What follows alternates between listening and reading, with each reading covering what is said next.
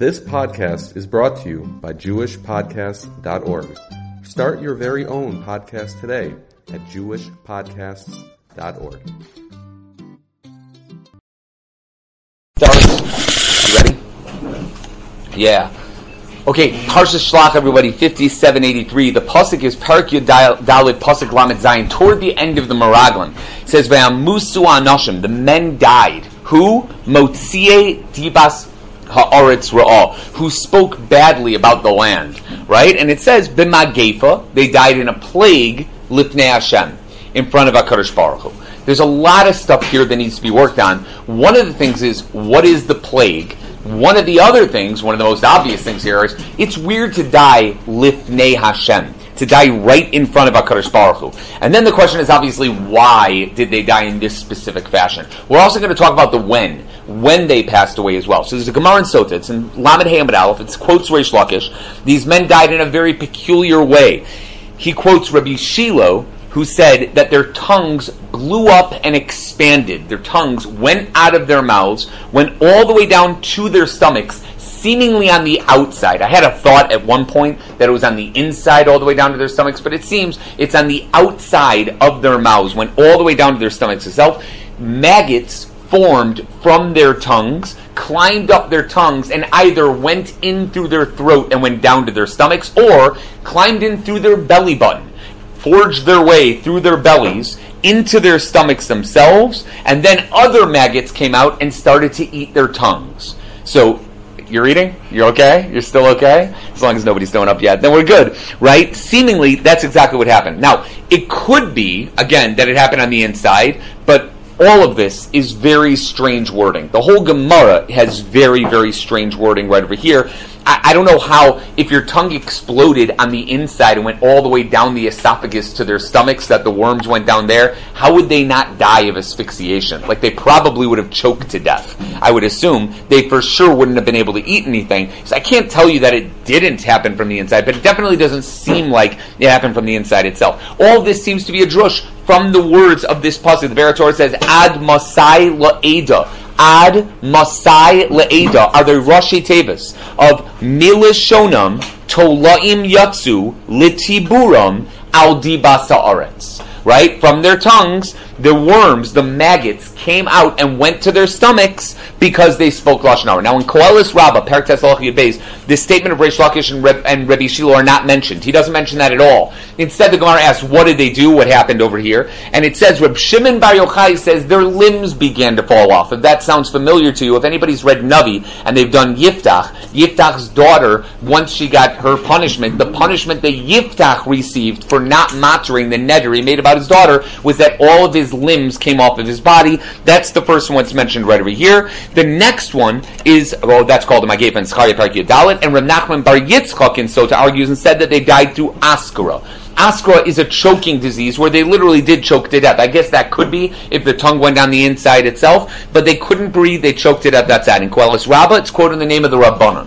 The Rokeach and the Rabbeinu Ephraim both point out that the Magefa Lefanai is the gematria of 300, which is the same gematria of Huba Askara. Torah Tamima adds that Askara is mentioned in Shabbos Daf Lamed Gimel as a punishment for those who speak Lashon Hara, which works out really well. They spoke Lashon Hara, therefore they got Askara. Either way, one of these three deaths, the weird tongue with the maggots thing, or askara, which they choked to death, or their limbs fell off their body. One of those three punishments happened to them. The Abarbanel, on the other hand, explains that he says, in Pshat, all 10 of them died through a plague. It was obvious to everyone there that it was because they spoke Lashon Hara, but it was a plague that affected those 10 people and no one else in Klal Yisrael. They literally died b'magefa, in a plague in front of HaKadosh Baruch Hu. Either way, the Ibn Ezra says all 10 of them died together. Whatever it was, whether it was askara, the tongue thing, plague, anything, they all died the exact same death, not one by one, but all the exact same time. Rashi also explains,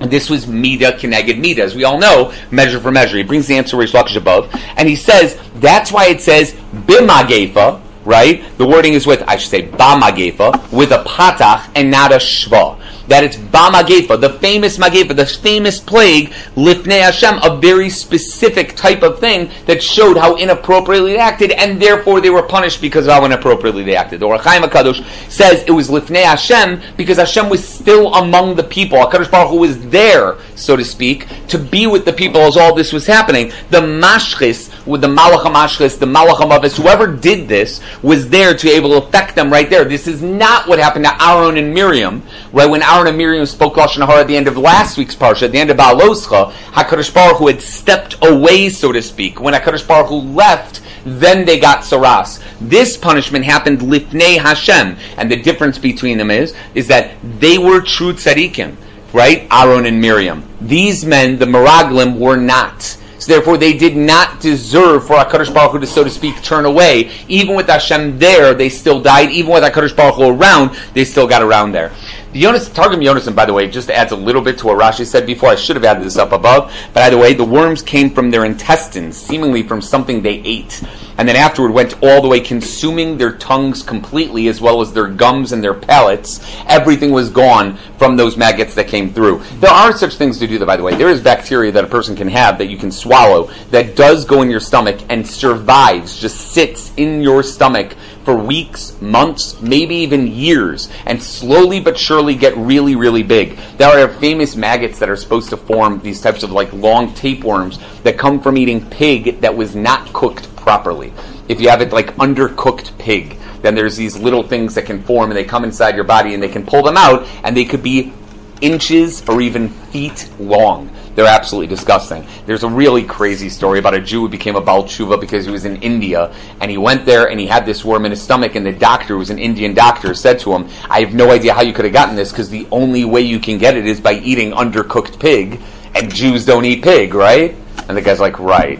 So he got the mussar from that Indian doctor, and now he's Rebel Yashiv. So like those are the types of, I don't know who, anyway, but either way. But why maggots? Why maggots? Why did that happen? So the Be'er Basar and the Parshas Shammai both say that a worm's power is in its mouth. As you all know, you've seen a worm before. You probably haven't noticed that it has a mouth, but every worm, all it has is a mouth.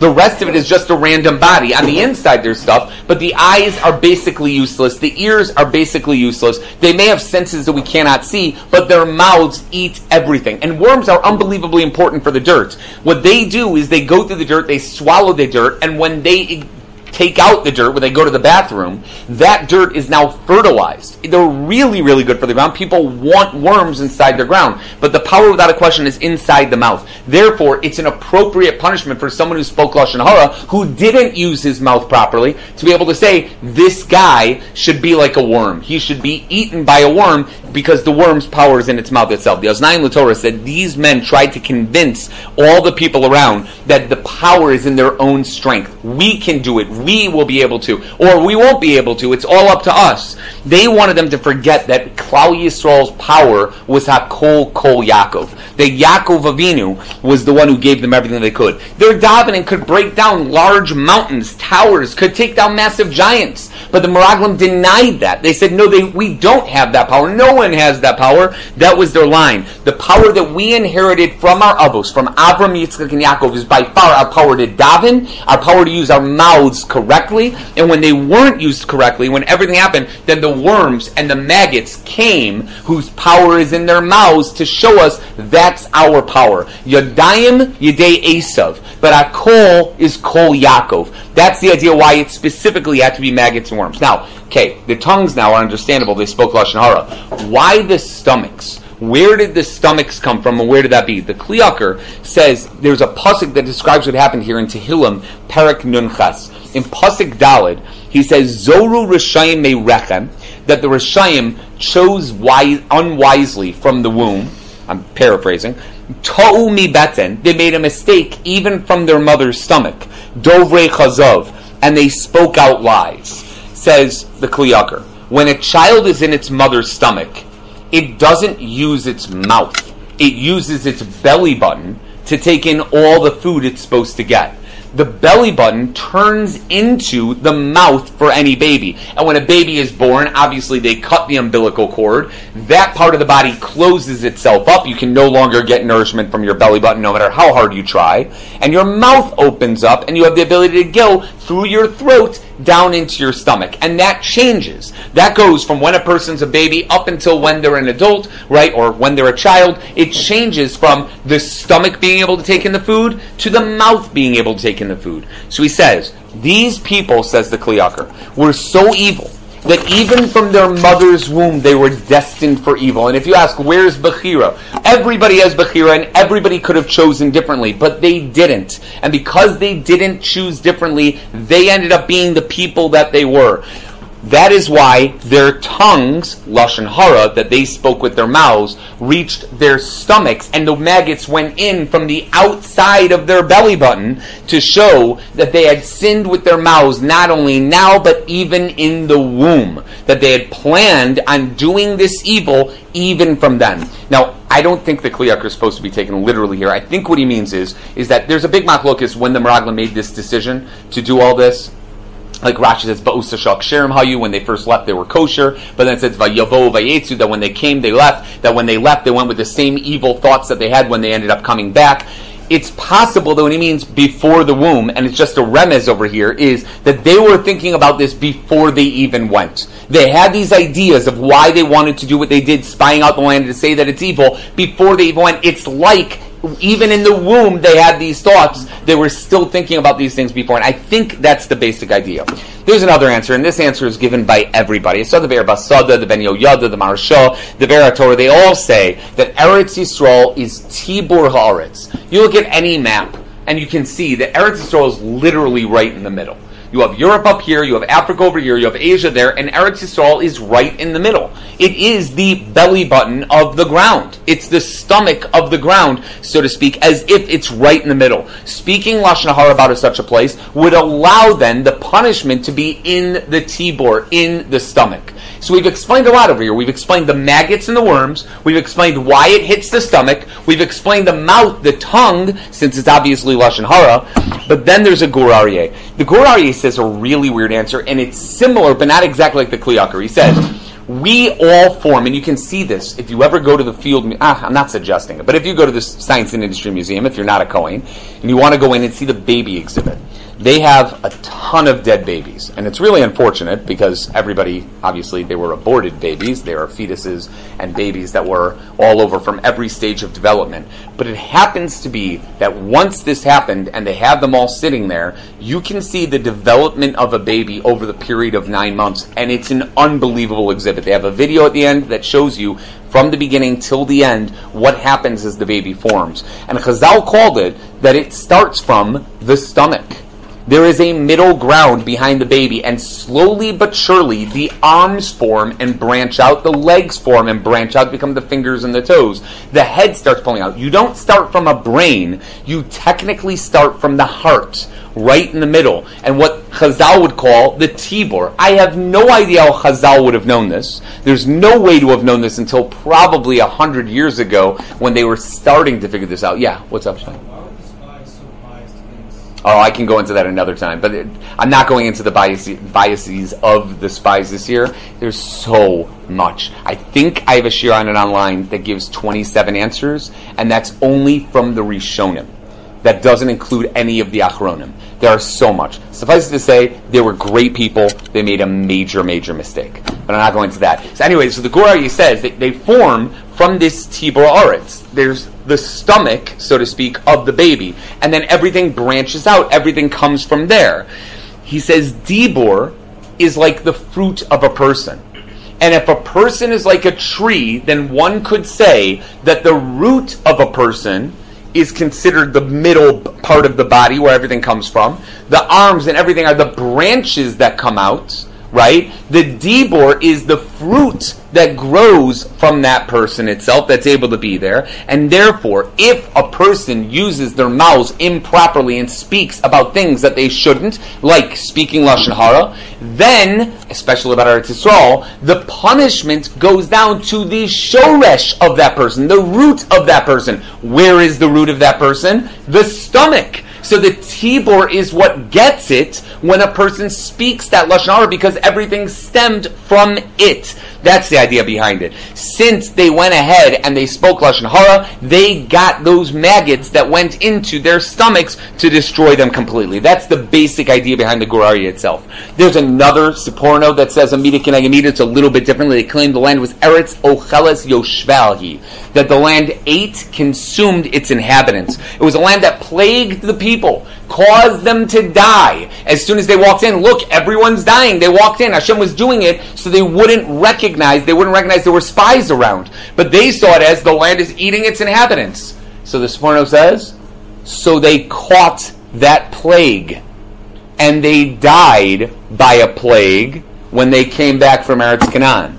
They claimed that the people were dying from a plague. And they were with them at the time when that plague was happening. So when they came back and claimed it, the claim became true about them. And they died from that plague that they claimed the people had. Isn't that crazy? Because obviously there was no plague. HaKadosh Baruch Hu just made them die on that. But because they said it, therefore the Mida Keneg Amida, they got that immediately. Okay, so that's that. There's an Ohr HaChaim HaKadosh, but skipping that for right now. The Ramban says that they deserved a horrible death because they completely lied. This is a bit of a machlokes between the Rishonim. Did the Meraglim tell the truth but exaggerate? Did they tell the truth and therefore the people exaggerated it? Or did they lie completely? The Ramban's of the opinion that they lied completely. They said, Eretz Ocheles Yoshvahi, that it's a land that consumes its inhabitants. That was never so. And they knew that and they lied about it. There were tens of thousands of soldiers, right, of different people, if not more, that fought Yoshua and the people that ended up going into Eretz Canaan. Clearly it was not a land that's Ocheles Yoshvahi. That's definitely there. They also claimed that these giants are stronger mimenu, which sounds like they were saying than us, but the Chazal say that they really meant they're stronger than God. That these giants are actually more powerful than HaKadosh Baruch Hu. And that was an ultimate lie. They never should have said such a thing. Such a thing is ridiculous to say. And for that, says the Ramban, they deserve to be punished in the worst possible fashion for lying in such a way. The Paneach Raza points out that this is a Magefa Lifnei Hashem. Yud-Kei Vav-Kei is a shame of Rachamim. It's a good name. It's a name of where everything good happens. It sounds like even though Moshe Rabbeinu's Tefillah allowed their punishment to be given through Midas HaRachamim and not through Midas Adin, and it was accepted. Hashem said, Salachti Kidbarach, I forgave them. That's what Hashem said. Nonetheless, they received this terrible punishment because they deserved it from how badly they sinned before and how bad that Lashon Hara was. There's a couple other things over here. The Malbim says a famous line that Lifnei Hashem, because not only they died in this world, says the Malbim, they died in the next world as well. This is a machlokes in the Gemara Sanhedrin, a Mishnah in Sanhedrin, Kuf Chasim and Aleph, if they have Olam Haba or not. Do the Meraglim end up coming back or not? According to the Malbim, they're gone forever. The Gemara understands that from a hekesh of sorts. The Malbim says it's from the Pasuk. They died Lifnei Hashem, which means they can't be in front of Hashem. They don't have Olam Haba. That's the idea that he says over there. There's an Itziv that says it indicates that Lifnei Hashem means even though everyone knew they died through Hashem, it wasn't just a freak occurrence. They were not only punished for speaking Lashon Hara, but also because they caused Bnei Yisrael to sin and everything out there. Now, again, we have no idea exactly what the sickness was. We know that it was Mida Keneged Mida, right? We can assume that such a thing would happen even nowadays.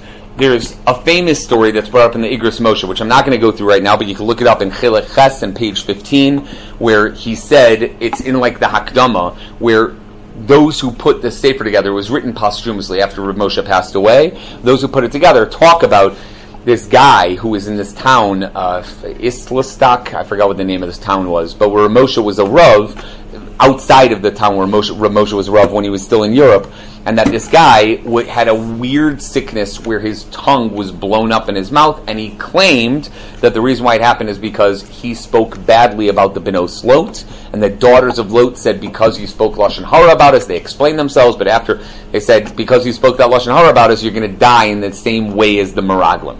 So Moshe said that was a true story. It's there. It's in Shelach Ches of the Igros Moshe, page 15. It's a very famous story. So the assumption is that would happen, right? There's another story of a man who was hired by the Chafetz Chaim to sell his Sfarim. The Chafetz Chaim in the beginning, when he was still younger, he would go from town to town to town to sell the Chafetz Chaims, and eventually the Mishnah Beruras. The Mishnah Berurah was written a little bit after he wrote the Chafetz Chaims, and all the other Sfarim that he had, Shmir Salashin, etc. He had all those different Torahs Abayis.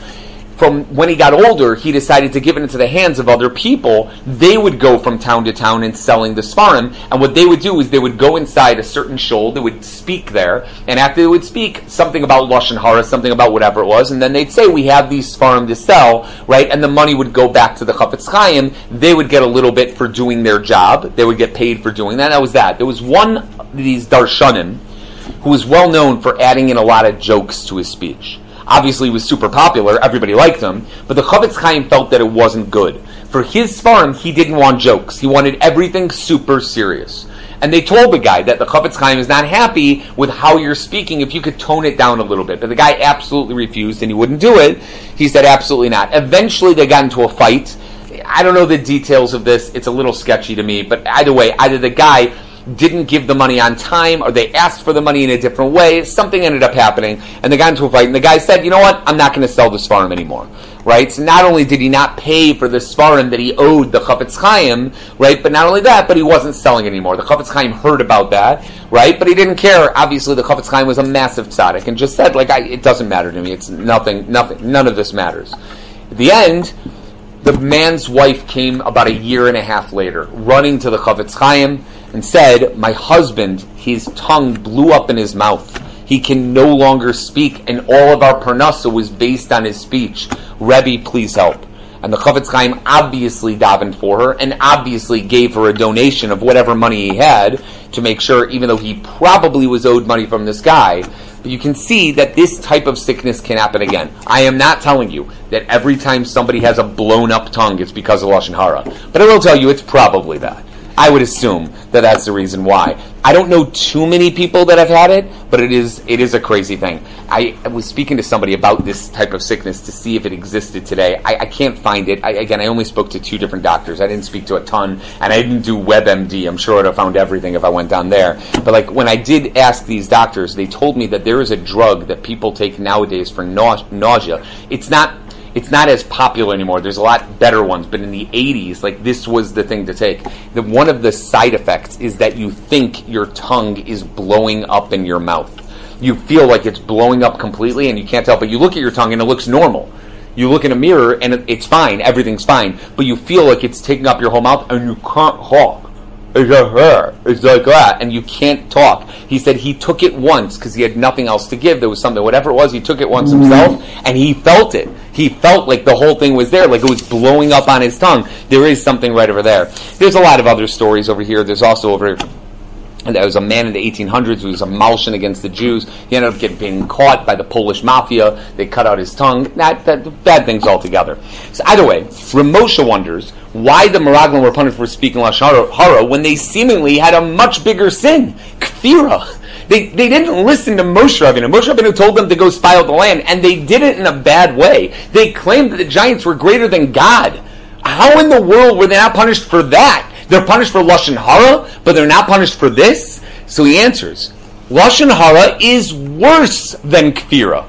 This is the answer that Ramosha gives. It's worse. Why? Because it leads to every other sin in the world. Speaking Lashon Hara is done for 0 toelis. You get nothing out of it. Usually you don't even get kavod. You're just telling over a story, which means it's simply a destruction of someone's midos.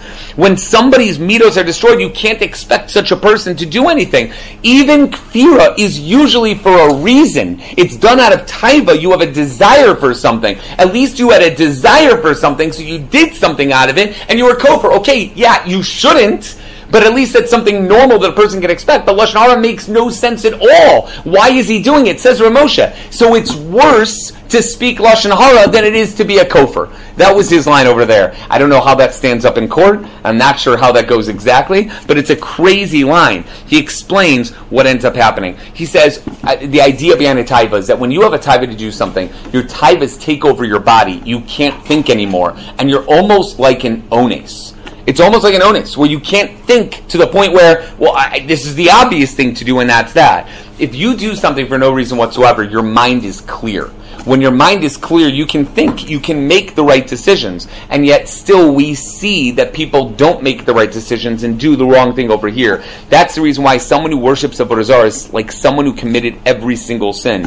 His love for absolutely nothing, the Avodah Zarah that's there, would be willing to do anything out of that. It's almost like kfira is one thing, but getting involved with Lashon Hara or something like Avodah Zarah, which seemingly has no benefit whatsoever, would lead you to everything else out there. Okay, now we get into one of the strangest things out there. Does anybody know that there's a fast day for the day that the Meraglim died? Do you know this? Right, because nobody does this siman in Shulchan Aruch. There is a siman in Shulchan Aruch that deals with the other fast days that none of us do. It's not about Shivasar B'Tammuz and Asar B'Teves and Tainus Esther and Asar and what I'm missing and Tzom Gedalia. Obviously not Tisha B'Av and Yom Kippur, right? It's just a bunch of other fast days, and it just gives a list of all these days where something happened. And one of them, right, is based on this Targum Yonasan Muzil on this pasuk. Targum Yonasan says that the Meraglim died on the 7th of Elul. 7th of Elul. Now, the Meraglim came back on what date? Does anybody remember when they came back? Come on, you know this. 30 days before. What? Well, the 8th of Av. Right? The 9th of Av is they cried and whatever it is, and then they were punished on the 9th of Av. But they came back on the 8th of Av. They died on the 7th of Elul. That's a month later. Why in the world did they die 1 month later? And according to Targum Yonasan says it straight out. Not only that, the Tur in Orach Chaim Siman Tov Kuf Pei, and this is mentioned by the Shulchan Aruch as well, says there are certain days that we're told to fast that are based on the Torah, and includes the 17th of Elul. Now, there's more on this later, why it's the 17th, not the 7th, but he says the 17th of Elul is the day the Meraglim died, which is more than a month later on. Right? It's also brought in Megillus Tainus, the famous brisa, with all the different days that we celebrate and that we fast for. This 17th of Elul is mentioned there as the date that the Meraglim died. How in the world did they not die on Tisha B'Av? What was going on over here? Chuvas Arush, Klal Yudalit Siman Chav Beis, he wonders about this, asks the exact same questions. Right? He says, it sounds like they died immediately, not weeks later. And he suggests that maybe it's other people who spoke Lashon Hara. The Meraglim died on Tisha B'Av, but other people spoke Lashon Hara about Eretz Yisrael, not the Meraglim. They died on the 7th or 17th of Elul, and that's why we're fasting on that day. That's what he says over there. It's a crazy answer, but that's what the Rosh says. The Meraglim died on Tisha B'Av, right? But they died somewhere else. Obviously, Targum Yonasan would argue on that. He says straight out the Meraglim died on the 7th of Elul. But nonetheless, this is a bit of a machlokas. The Beis Yosef, Rav Yosef Cairo, he brings up this rush and he thinks that the punishment of the Meraglim, right, lasted for almost 30 days. Can you imagine this? For 30 days, their tongue was blowing up. Perhaps it grew every single day. And every single day for 30 days, it got a little bit longer and longer and longer and longer until on the 30th day around the 7th or the 40th day, the 17th of Elul, their tongues blew up, maggots came from it, and it went into their system, either through their belly button or up through their mouths, etc. But that's what it refers to. Says the Beis Yosef, it was a 30 or 40 day punishment, absolute Gehenna that they had to go through for speaking Lashon Hara. That's what he says. He says when. What's the other guy? The other Misei Midbor, he says, the people that died in the desert, they didn't die the same death. They died a Misa that's called Mishchal bin Samichalba, like pulling a hair out of milk. That's supposed to be the best type of death, of the 83 deaths that are mentioned in Brachos, right? That could be the best possible right over there, a form of possibly even Misas Neshika. But the Meraglim, they died horribly with a 30 or 40 day suffering death. However, he then wonders, why are we fasting? What in the world are we fasting for? We fast on some Gedalia because a great Gadol passed away. We fast on, some people fast on the 1st of Av because Aaron HaKohen passed away. Although it's a problem, it's Rosh Chodesh. The 10th of Nisan because Miriam passed away. There are days that we fast because great Gedolim passed away. Why are we fasting on the 7th or the 17th of Elul? Because the Meraglim passed away. We should have a holiday, says the Beis Yosef. We should be celebrating. We should bring out a cake and be like, the Meraglim died today. Hey, everybody, we don't speak Lashon Hara about the Meraglim. We'll take some cake. Everybody will grab some. Well, that's what we should do. What are we doing? So he says, maybe they did tshuva. So why do we cry? Because the tshuva wasn't accepted. Because they were so bad that their tshuva was too late, and therefore the tshuva wasn't accepted. We're so upset that their tshuva clearly wasn't accepted, and that they don't even have a chelik in Olam Haba, that we fast. That we're so sad that these people didn't have it. Parshas Yosef brings Rabbi Yitzchak Stern, who says their tshuva couldn't be accepted because they caused others to sin. And when you cause others to sin, you're machti es harabim. There's nothing you can do. You can't get back out of that. There's no way you can fix yourself from such a thing. The Magen Avram brings these words to the Beis Yosef, and he wonders how they had the opportunity to do tshuva. Right? And he concludes they must have been the tzaddikim at the end of their lives, and he even quotes the Shelach Kadosh, who says the Meraglim were all great tzaddikim. Now that's a pella. Again, we all know the Meraglim were great tzaddikim before all this happened, but to say they were great tzaddikim when they died, and just their tshuva wasn't accepted because they caused all of Bnei Yisrael to sin, that is a crazy line. But because of that, says the Beis Yosef, that's why people fast. They'll fast on the 7th or 17th because of that. Rav Moshe, in Igros Moshe, it's in Orach Chaim Chelik Gimel Siman Yudalid, says everyone should think to themselves that if the Meraglim, who are very great men, weren't zoche to do tshuva at the end of their lives, because it didn't go through, it was just too late, then every single one of us should worry that we won't be able to do tshuva at the end of our lives. There's that thought in the back of our head, like, it's not that big of a deal. I'll still have, like, vidui at the end of my life. Says Rav Moshe, if the Meraglim didn't get it, you might not either. They were great men. We're not as great as them. If they couldn't get that far, there's no way we can. But, I will tell you, there's an Imrei Emes. The Imrei Emes says the Meraglim refused to do tshuva before they died, thinking that they had always made the right decision, and Shaya, obviously, whatever that decision was, it's for another time, and that's why they have no chelik in Olam Haba. They refused. The Bach, Bayis Chodesh Rav Yoel Circus, he says that the reason why we fast on this day is because all of Bnei Yisrael were punished because of them. They listened to the Meraglim. For the next 39 years they spent in the desert. Because of this, Moshe Rabbeinu couldn't enter Eretz Yisrael. Because of this, the whole Misei Midbar, the Dora Midbar passed away. This is a day we fast, not because the Meraglim died, but rather because we didn't go to Eretz Yisrael. That's how the Bach puts it, and that's that. As a form of tshuva, they decided to fast from that day on. As a timeout, I don't understand this Bach at all. We fast on Tisha B'Av.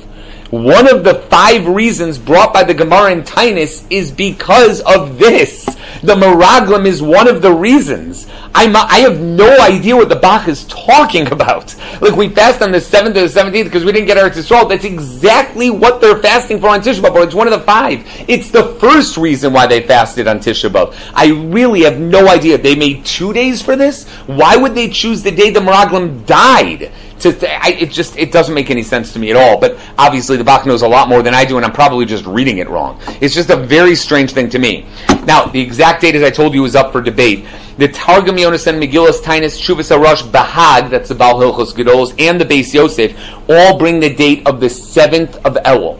However, the Kolbo and Siman Samach Gimel, the Tur and the Shulchan Aruch, as a side note, the Tur quotes the Bahag, and the Bahag in all of our texts say the 7th. But the Tur quotes the Bahag as the 17th, and the Shulchan Aruch is the Beis Yosef. The Beis Yosef is one of those that say it's the 7th.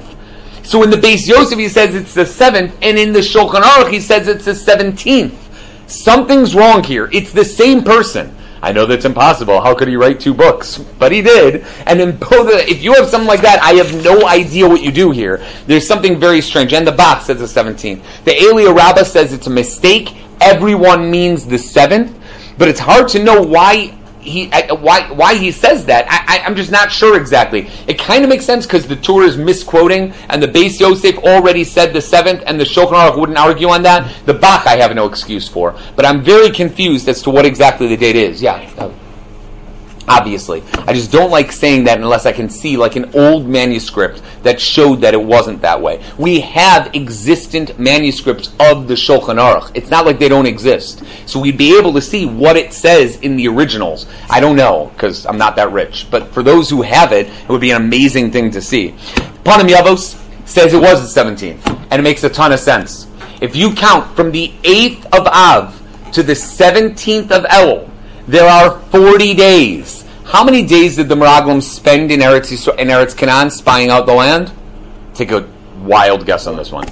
You've got it. It's 40 days. So the 40 days represent the 40 days. Somebody did Shnai Mikra this week. But 40 days represent the 40 days that they spent in Eretz Canaan and lying about the land. The Chassam Sofer also brings that up. The Chassam Sofer Al Torah brings that up, where he says they must have been punished on that very day, because otherwise, why would the Mapilim, the people who wanted to force their way into Eretz Canaan right after that, they were like, no, we're going anyway, and Moshe's like, don't do it. And they're like, no, we're going in.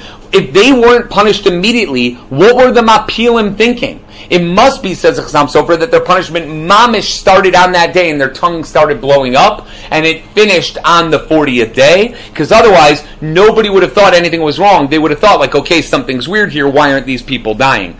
In his drushos, there's something crazy, okay? I'm just going to go through this really quickly because I don't fully understand it. The Chassam Sofer explains that by Matan Torah there was a Tal Shel Tchiyah that fell from the heavens above. It's in Shabbos, Peichas, and Mavez. It's represented by the name Kuzu, Chav Vav Zayin Vav, gematria of 39 altogether, which is Lifnei Hashem. Lifnei Yud Kei Vav Kei. The letters before Yud, and then a Hey, and then a Vav, and then a Hey, is Chaf Vav Zayin Vav. It's actually like the letters afterward, regardless.